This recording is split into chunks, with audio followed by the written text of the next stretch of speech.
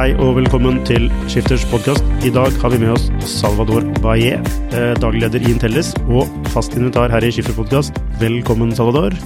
Hei, Lukas. God dag, god morgen. Takk skal du ha. Takk skal du ha. Du har vært litt syk, men nå er du frisk og tilbake. Ja, my god. Det har vært tøffe greier. Ja, det er ikke For bare. en spanjol i Norge. Ja. Men det halve Norge har vært syk, så nei. Du har aldri vært syk før? Aldri. Imponerende. Gode gener. Ja, det er bra. Yes, vi skal jo snakke litt om streaming i dag. Og det er jo de faste The usual suspects. The usual suspects som er interessante igjen nå. Altså Amazon, Disney, Apple, Netflix. Og Facebook. Og ikke minst Facebook. Og hvorfor er YouTube ikke i den reise lenger? Ja, altså det ja, hvorfor er det ikke det? Hvorfor er det ikke det? Ja, nei, vi kan begynne med, altså det er jo, jeg kan bare starte med at Amazon, de har jo noe som heter Amazon Prime, ikke sant? Så om du kan, hvis du abonnerer på Prime, så får du gratis levering, men du får også tilgang til videotjenesten deres. Amazon Prime Video, heter det kanskje? Det heter Amazon Prime Video. Ja, og der hvor de også lager, altså bruker mye penger på egne produksjoner også, i tillegg til at de har de klassiske seriene som mange andre har. Det er helt riktig. Det er rett bak Netflix, faktisk. Ja, men i tillegg til at de har sin egen sånn streamingtjeneste, så har de også noe som heter Amazon Channels. Og Amazon Channels er en form for aggregator av streamingtjenester. Det er ikke en form, det er en aggregator, egentlig. Ok, ja, det er en aggregator av streamingtjenester, hvor altså, hvis du da er inne i Prime, så kan du da kjøpe HBO-abonnement, eller abonnement fra andre NBC, eller fotball, et eller annet. Det de gjør er å aggregere content fra andre. Ja. Og disse andre kan være kabelselskaper, som igjen har kjøpt disse rettighetene fra noen andre. Ja. Så egentlig er det bare, det er en race der alle vil at deres utstyr, eller deres tjeneste skal være portalen, som Lukas og Salvador bruker for å se innhold. Og dermed skape en forretningsmodell der de enten charger deg, og de må charge mer og mer, det ser vi hvordan det går med Netflix, eller ads, reklame. Ja, altså de har jo, hvordan er det funker? Altså, de får vel en cut av abonnementsalget, altså jeg tror det utgjorde vel rundt $500 millioner, ja. De tjente på den tjenesten. Det er ikke dårlig. Nei, det er ikke dårlig det, som en sånn bigreie. Men det de annonserte nå, at de skulle kutte tilbake på den, fjerne de litt mindre aktørene. Samtidig så kommer jo Roku. Kjenner du til Roku? Ja, jeg kjenner til Roku. Ja. Roku, vi kan fortelle hva det er for noe. Ja, det er, Roku startet som en piece of hardware, egentlig, som du kunne ha hjemme, og som er en slags Apple TV eller Chromecast, whatever. Altså noe hvor det rett og slett en aggregator av apps. Så mange av disse flatskjermerne nå har, ikke sant, innebygget. Og Roku så det, at de ikke kunne fortsette med den forretningsmodellen, så kom de med en ny forretningsmodell, som er å aggregere innhold fra andre, og det kan være gratis, men da må du tåle å se på advertising. Og Roku ble børsnotert i høst 2017, og de gjorde det fordi de hadde denne fantastiske nye strategien. Og det som skjer med Roku nå er at, og det er antageligvis det du ville si, er at de har, mens Amazon trapper ned den forretningsmodellen, så trapper Roku opp. Og spørsmålet er hvorfor, ikke sant? Og jeg tror det er rett og slett fordi det er en overlevelsesspørsmål. På to måter. Den ene er fordi de trenger eyeballs for å ha ads. De har 7 millioner abonnenter, uansett. Ja, 27 millioner abonnenter, og det er ikke nok. De må ha flere. Og den andre grunnen hvorfor de trenger eyeballs desperat. Men hvorfor er ikke 27 millioner abonnenter? Hvorfor er ikke det nok? Fordi Netflix har, 142 millioner, 129 millioner, og HBO har 142, og Amazon Prime har 100. Og det som er problemet også er at da de gikk på børs, så var det selvfølgelig et selskap som heller ikke tjente penger. Så hva trenger du da? Hvis du ikke trenger penger, hva må du vise for? Vekst, nettopp. Og det de gjør er fordi analytikerne er opptatt av enterprise value per sales. Delt på sales. Og den ratio er uhyre viktig for dem. Hvis de ikke vokser deres sales, så vokser ikke enterprise value heller, og så går aksjeprisen ned. Så de prøver å ta en posisjon som aggregator, og så har du jo Apple, som skal visstnok komme med en streamingtjeneste, hvor de også skal ha en sånn litt sånn aggregatorrolle. De har jo for så vidt det i dag også, med Apple TV. De skal ha begge deler. Ja, men at de går med, altså det er en viktig del faktisk, av Apple sin inntekt, det er jo nettopp en cut av salg på plattformer. 30%? Ja, ikke sant? Som går innom dem, ikke sant? Så det er jo blant annet ført til at Netflix har jo trukket seg ut av den dealen.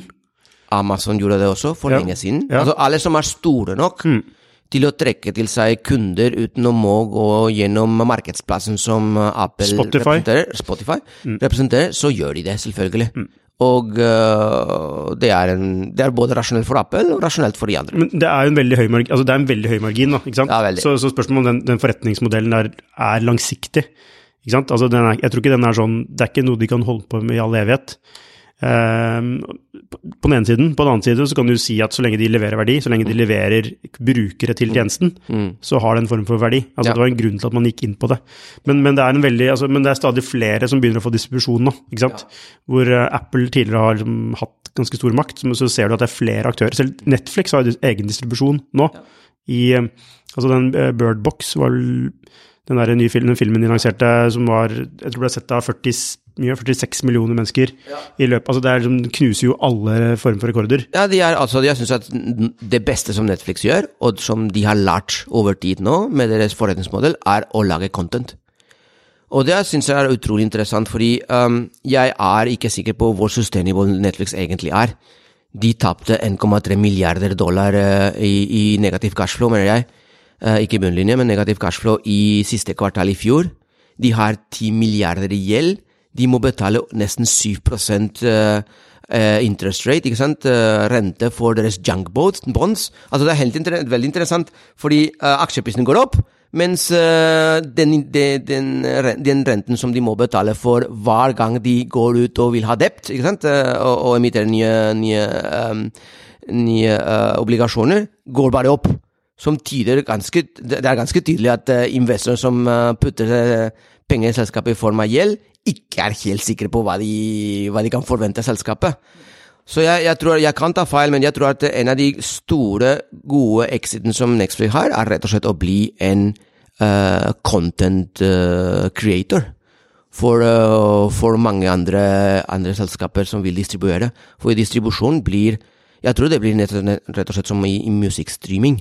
Det blir noen få aktører som produserer veldig godt innhold, og mange som vil distribuere det, ikke sant? Jeg så på noen tall i går, og jeg kunne ikke tro mine egne øyne, men 3 selskaper i verden, Disney, AT&T, Time Warner, og så Netflix, de står for nesten 50% av alt globalt innhold som produseres i verden.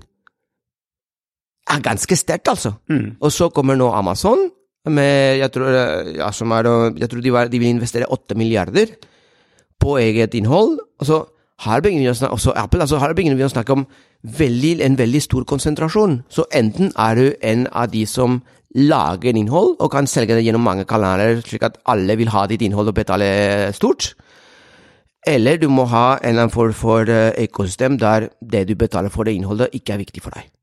For Apple er å binde deg i et økosystemet. Men er det ikke nettopp sånn at de som sitter på det unike innholdet nå lager sine egne tjenester? Jo, men problemet er distribusjon er utrolig dyrt. Ikke sant? Å lage content er utrolig dyrt. Og så må du tenke deg, hvor vil jeg være i den verdikjeden? Men er det ikke den eneste plassen du kan være i verdikjeden, en som lager unikt innhold? Altså, det må være en del av, altså du kan ikke kun være aggregator. Nei, fordi de med unikt innhold vil ikke være på din plattform, fordi de vil ha direkte kontakt med brukerne selv. Og så blir det utrolig mye konkurranse akkurat på den overflaten som jeg vil vise noe interessant til for Lucas og Salvador. Altså, det er det jeg tror, at det finnes enten de som kommer til å lage veldig godt innhold, som kommer til å være få, egentlig, og på den andre siden så skal det være de som kjemper for det innholdet, og som etter hvert blir tvunget til å lage eget innhold selv, men det blir veldig få, etter hvert så blir det veldig få på denne siden, og veldig få det på denne siden. Ja, men du må ha, det her er viktig å være stor, hvis du skal ha det beste innholdet. Ja, helt klart. For å tiltrekke deg talentene, både skuespillere vi ønsker å liksom lage, altså det skuespillere ønsker er jo å få en Oscar, ikke sant? Ja. Veldig, ja, men det er bare det. Jo, men ikke sant, det er deres mål, ikke sant? Å få en Oscar og tjene mye penger, og at folk skal se, altså mange skal se filmene. Og det samme har det med disse som, altså de som lager innhold, altså de som skriver TV-serien eller filmen, altså talentet der ønsker å ha mest mulig impact, ikke sant? Og da trekker de mot de store. Og det er jo det som blir, altså det er det som er konkurranseforhold, evnen til å kunne produsere godt innhold, og der er jo på en måte Disney en særklasse. Nettopp. Kanskje spesielt med Pixar, synes jeg da, som har sånn, jeg tror det er 17 box office, altså det er sånn, den her Pixar-modellen er bare sånn klokkeklar, sinnssykt bra. Den leverer hver gang da. Vet du hva? Jeg så det på, hvis du går på Filmweb, jeg tok en screenshot og publiserte det på LinkedIn, tror jeg. Det var, jeg tror det var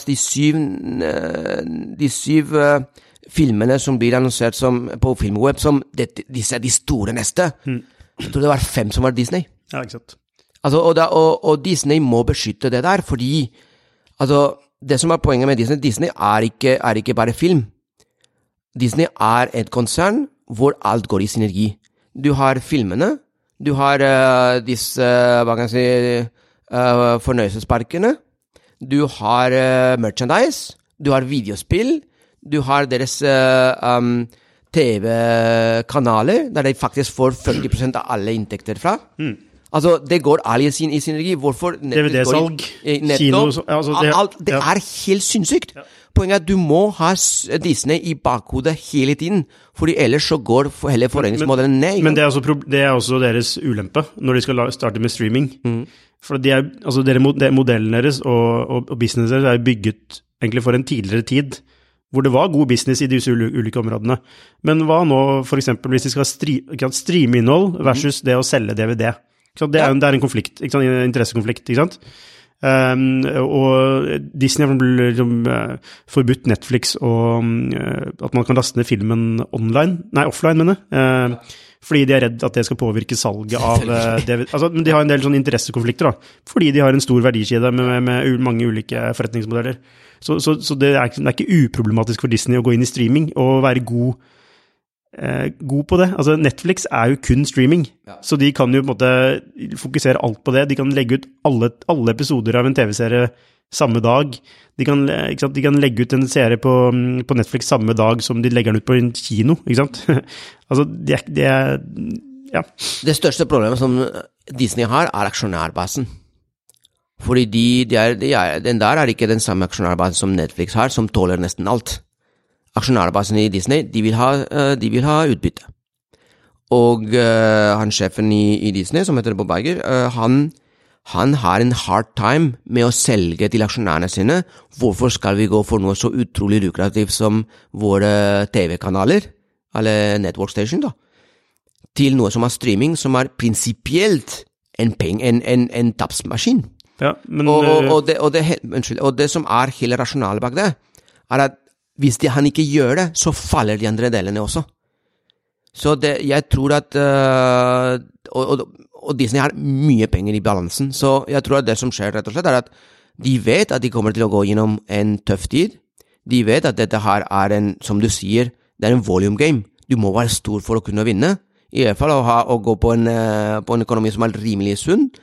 Jeg tror nok at de er klar over at de aldri kommer til å ha de samme marginene som de har med deres network eller TV-kanaler business, men de er nødt til å gå den veien for å beskytte alle de andre delene i deres forretningsmodell. Og det er det som skjer, og det er samme tankegang som går rundt, altså som gjelder Apple, som gjelder Facebook. Vi må ha content for å ha eyeballs, vi må ha content for å beskytte de andre delene av vår forretningsmodell. Ja, vi vet vi i en annen tid, vi vet at vi ikke kommer til å ha de samme marginene der som vi hadde i andre steder, men vi må rett og slett beskytte det, fordi ellers vi ute. Ja, men problemet jo at... Og hvordan selger du dette til aksjonærbasen? Jo, men altså en ting jo, altså de må endre seg for å henge med trendene ellers i samfunnet, som går mot streaming, vekk fra lineær. Det går mot leie, altså, ikke sant, abonnement versus å kjøpe og eie, ikke sant? All you can eat. Men problemet deres, som jeg var litt inne på, jo at det konflikterende interesse, altså det en interessekonflikt da. For de har jo en IP, altså de har en IP i altså noe innhold da, for eksempel, ikke sant? Som vil konkurrere, altså med samme IP i bånd, så har du ulike outlets som vil konkurrere mot hverandre. Ja. Eller det som Disney prøver, jo egentlig å skape synergier mellom dem. Jo, men altså det en direkte... Ja, jo, men hvordan skape en synergi da mellom det å selge en DVD? Nei, altså det der dødt. Og det å la folk kan streame så mye de vil for $9 i måneden. Bob Iger en veldig intelligent mann, og han ser akkurat det du sier nå. Jo, altså nå utgjør ikke DVD-salget så veldig mye. Nei, men du mener altså det største problemet at TV går ned. Jeg tjener mye penger på TV-kanaler og TV-stations, mener jeg. Streaming det nye, og marginene der lavere enn non-existent. Hva gjør jeg nå? Og jeg må gå over til streaming, fordi TV på sikt død likevel, og jeg har andre deler i min forretningsmodell som jeg må beskytte til whatever price. Jo, men problemet at de bruker jo samme innhold i forskjellige forretningsmodeller. Ja, men det derfor jeg sier det en synergi fra, for eksempel, du har Iron Man 15 der ute, ikke sant? På kino. Ja, men da selger du Iron Man-figurer på nettet, ikke sant? Jeg skulle si Toys R Us, men det ikke. Jo, altså merchandise for så vidt greit, det ikke en konflikt da. Men ulike innhold da, ikke sant? Og du kan få samme innhold i ulike formater til ulik pris. Ja, dette med Windows og så videre. Men nettopp. Altså, en ting at du ser en film på kino, som har en, altså, når jeg på kino med barna mine, så koster det oss 400 kroner eller hva det ikke sant? Men for en opplevelse, altså. Jo, men hvor mye av det går til altså, det en forretningsmodell. Du har dette med, altså, se på det DVD hjemme. Du har TV-markedet, altså at NRK kjøper inn en Disney, ikke sant? Og så har du jo det at de skal streame selv, ikke sant? Dette 4, det sikkert flere, men ikke sant? De i konflikt med hverandre. Det der eksisterer ikke nå lenger. It's over.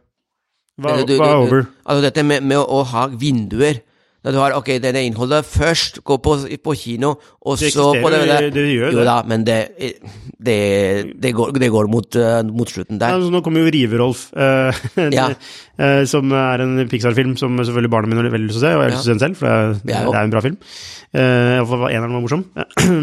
Men vi skal jo se den på kino, selvfølgelig. og så kommer den jo, og så skal vi se den på nytt når den kommer på streaming eller Disney Plus når den kommer og så gjerne til altså vi har jo DVD, vi har sånn DVD i bilen, ikke sant, til barna i baksetet, sånn kanskje vi skal kjøpe på DVD også, ikke sant, altså, men det der, nå blir det en konflikt da mellom disse tingene. Hvis altså den filmen, altså i Netflix-verden så har den filmen kommet rett på med en gang ferdig, ikke sant? Mens i Disney så har de tjener jo penger på samme film flere ganger. Ja, selvfølgelig, og det det de også ser, at det ikke altså poenget at verden har endret seg. Netflix har endret verden, og de må tilpasse seg, og de må gjøre det. Og det som jeg synes Bob Iger gjør, som de fleste toppledere ikke gjør, han har innsett det. Han har sagt til aksjonærene, vi kommer til å gjøre dette. Vi kommer til å gå over til streaming, fordi hvis vi ikke gjør det, og jeg vet at det en dårligere forretningsmodell, så kommer vi ikke til å overleve på den måten dere forventer at Disney skal levere. Og det tror jeg utrolig modig, og jeg skulle ønske meg at flere toppledere, både i Norge og andre steder i verden, hadde hatt den krystallklare kommunikasjon mot aksjonærene. Og kjære aksjonær, hvis du ikke liker det jeg sier, kjøp aksjer fra Netflix. It's your choice. Big cojones. Ja, man kan si det. Ja, men jeg enig i det. Men for å trekke dette litt til et norsk perspektiv, da, så har vi har jo noen aktører i Norge. Ikke sant? Du har jo TV-kanal, altså du har jo kabelselskapene, Get, som du har kjøpt opp på Telia, du har Telenor, og så har du jo Riks-TV. De har også begynt å liksom, komme med litt sånne ulike tjenester. Altså Kanal Digital, Telenor heter det vel nå. De har den der TV, så du kan ta med deg ting. Altså, jeg tror Get har noen tilsvarende løsning. Riks-TV har lansert noe som heter Stream, jeg tror du kjente det. Men som egentlig er en sånn lineær-TV on demand, da. Så du kan ha med TV-seriene dine. Altså, men du får også med deg HBO, da. Så HBO er inne i det. Så det er en slags sånn mini-aggregator pluss altså det klassiske TV-tilbudet. Jeg lurer på, liksom, i en sånn, altså, er det altså, sustainable? Er det sustainable da, når du får da disse internasjonale aktørene som, altså Netflix er i Norge, så det er en konkurrent allerede, men, og HBO på en måte er også det, ikke sant? Men Disney, altså nei, men altså, kommer det? Liksom, kommer det til Norge også? Så slik at altså, for eksempel Viaplay da, som har mye, altså grunnen til at vi abonnerer på Viaplay er fordi de har mye Disney. Men når Disney forsvinner derfra, så lurer jeg på, eller jeg vet ikke om de skal forsvinne derfra, om det kun er fra Netflix, eller hvordan... Det som Disney har foran seg er en utrolig hårfin balanse. Når forsvinner vi fra TV, ikke sant, fra disse TV-kanalene, og bare har vårt innhold på streaming. Og det har de faktisk klart veldig godt frem til nå. Du har The Disney Channel, og allikevel selger de deres content også gjennom andre TV-kanaler. Så jeg tror det er en hårfin balanse, det er en overgang. Jeg tror ikke at disse norske aktørene kommer til å se at content fra de store forsvinner med en gang. Men de må forberede seg for at kommer det til å forsvinne? Og hvis det forsvinner, hva er deres modell? Hvis jeg hadde vært Bob Iger, så hadde jeg testet hvordan det går med Disney+, sett hvordan responsen er, og prøve å alltid levere original content fra Disney først der. For å så kunne servere det innholdet senere til Telenor, til... Hvorfor skal ikke da folk bare abonnere rett på Disney+? For å ha hva heter det han i den? Rive-Rolf først. Jo, men hvorfor skal jeg abonnere på Viaplay når jeg kan da abonnere på Disney+? Og det er det større spørsmålet, fordi Viaplay har andre typer innhold også. Jo, men alt er jo basert på en eller annen form for innhold fra USA. Da. Alt kommer fra USA, nettopp. Og hvis det man ser da, altså at disse fragmenteres nå, disse store, og de skal gå direct to consumer, hvorfor trenger jeg da en sånn mellommann, en norsk mellomledd, for å konsumere innhold? På sikt er det vanskelig å rettferdiggjøre, med mindre den som er morselskapet, har en vestet interesse i å subsidiere og delvis subsidiere den delen av businessen. Så det blir en tøff kamp, men jeg tror nok at Disney har på tegnebrettet å kunne fortsette så lenge de kan med den modellen du snakket om, og selge det samme innholdet flere steder. De er ikke interessert i å, før de har en tilsvarende masse som er abonnenter for Disney+, så er Disney ikke interessert i å trekke innholdet fra via Play, for eksempel. Nei. Ikke sant? Og så har du dette med liksom ulike forretningsmodeller blant, for eksempel, Prime. Penger er penger, ja. Ja, men Primes hovedoppgave er ikke nødvendigvis å tjene penger på video. De vil at folk skal være medlem av Amazon Prime. Prime er en rekrutteringsmaskin for Prime. Og da, fordi Amazon er e-commerce. Jo, men ikke sant, for Amazon så er jo da man kan se på i video i Prime som en markedsføring, egentlig. For å tiltrekke seg brukere til Prime, så man skal kjøpe produkter på Amazon. Det er akkurat det. Så man har også forskjellige forretningsmodeller rundt innhold, da. Mens noe innhold er da egentlig markedsføring, er annet innhold, at man faktisk betaler for innholdet. Er det noe, ser du noe? Ja, det er to mønstre her. Den ene er, oh my god, verden her har endret seg. Det vi må gjøre, vi må overleve. Hvordan gjør jeg det? Roku, jeg blir en aggregator. Og så selger jeg den storyen til aksjonærene mine, ikke sant? Disney, oh my god, jeg har franchising, jeg har videospill, jeg har fornøyelsesparker, jeg har masse greier jeg må beskytte. Jeg har en modell med tidsvinduer som du snakket om. Hva gjør jeg? Oh my god, ok, da må jeg gå inn i streaming for å kunne konkurrere og ta en posisjon for å beskytte resten. Og det er de to modellene som er. Og den ene modellen er jeg må overleve, den andre modellen er jeg bruker innhold bare som en eller annen form, som jeg kan delvis eller totalt subsidiere innhold, fordi jeg trenger innhold for å beholde eller rekruttere folk i mitt ekosystem. Og da har du Facebook, da har du Apple, og da har du Amazon. Og det er Battle of Giants.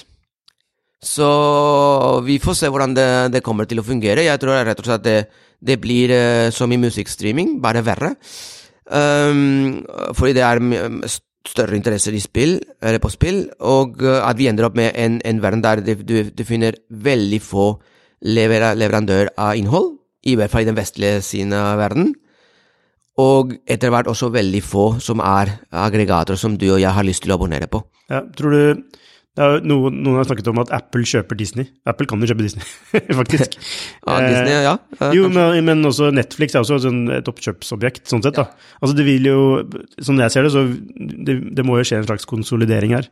Ja, og det er derfor jeg sier at jeg ikke vet hva som kommer til å skje med Netflix, fordi det som er verdifullt med Netflix er content, men fordi teknologien er ikke så, og abonnenter da. Hvis du har brukt HBO, så vet du at, så skjønner du at Netflixen brukeropplevelse er bra. Det er mye bedre. Ja. Altså jeg hater å se på HBO. Ja. Mens på Netflix er det en mye smoothere brukeropplevelse, så det har jo noe å si. Men, det er jo ikke, men du bruker jo ikke en tjeneste for brukeropplevelsens skyld. Nei, det er ikke det. Du bruker ikke en tjeneste for å klikke på ting. Det er abonnenter, og det er innhold. Men samtidig så er det en finansiell byrde som er egentlig gigantisk for hvem som helst som vil kjøpe den. Altså, hvorfor har da Apple ikke kjøpt Netflix allerede? Hvorfor starter de med sin egen content? Hvorfor er Disney ikke kjøpt Netflix allerede? Hvorfor starter de med sin egen content? Jeg tipper det er nesten enklere for dem, for Netflix, for Disney, for Apple, å bygge opp sin egen masse, enn å kjøpe Netflix, rett og slett. Altså, jeg vet at i hvert fall i Norge, jeg vet ikke om det er tilsvarende, men det er noe kabel-TV, altså kabelselskap som eier innhold, i USA, er det ikke? Eller... Ja, men det er omvendt. Disney eier ABC. Men er det jeg tenker på sånn Comcast har sin egen innhold også. Ja, altså Comcast, altså de som har infrastrukturen i kabel da. Ja. For jeg vet at i Norge så er det nå en konflikt mellom da Riks-TV på denne siden og Get og Telenor på denne siden, hvor Riks-TV mener at de subsidierer internett, altså... fordi de selger, ikke sant, Get og Telenor, de selger jo både internett og TV-pakke. Ja. Og de kan komme med en veldig lukrativ pakke, som er veldig vanskelig for Riks-TV å konkurrere mot, siden de kun har innhold.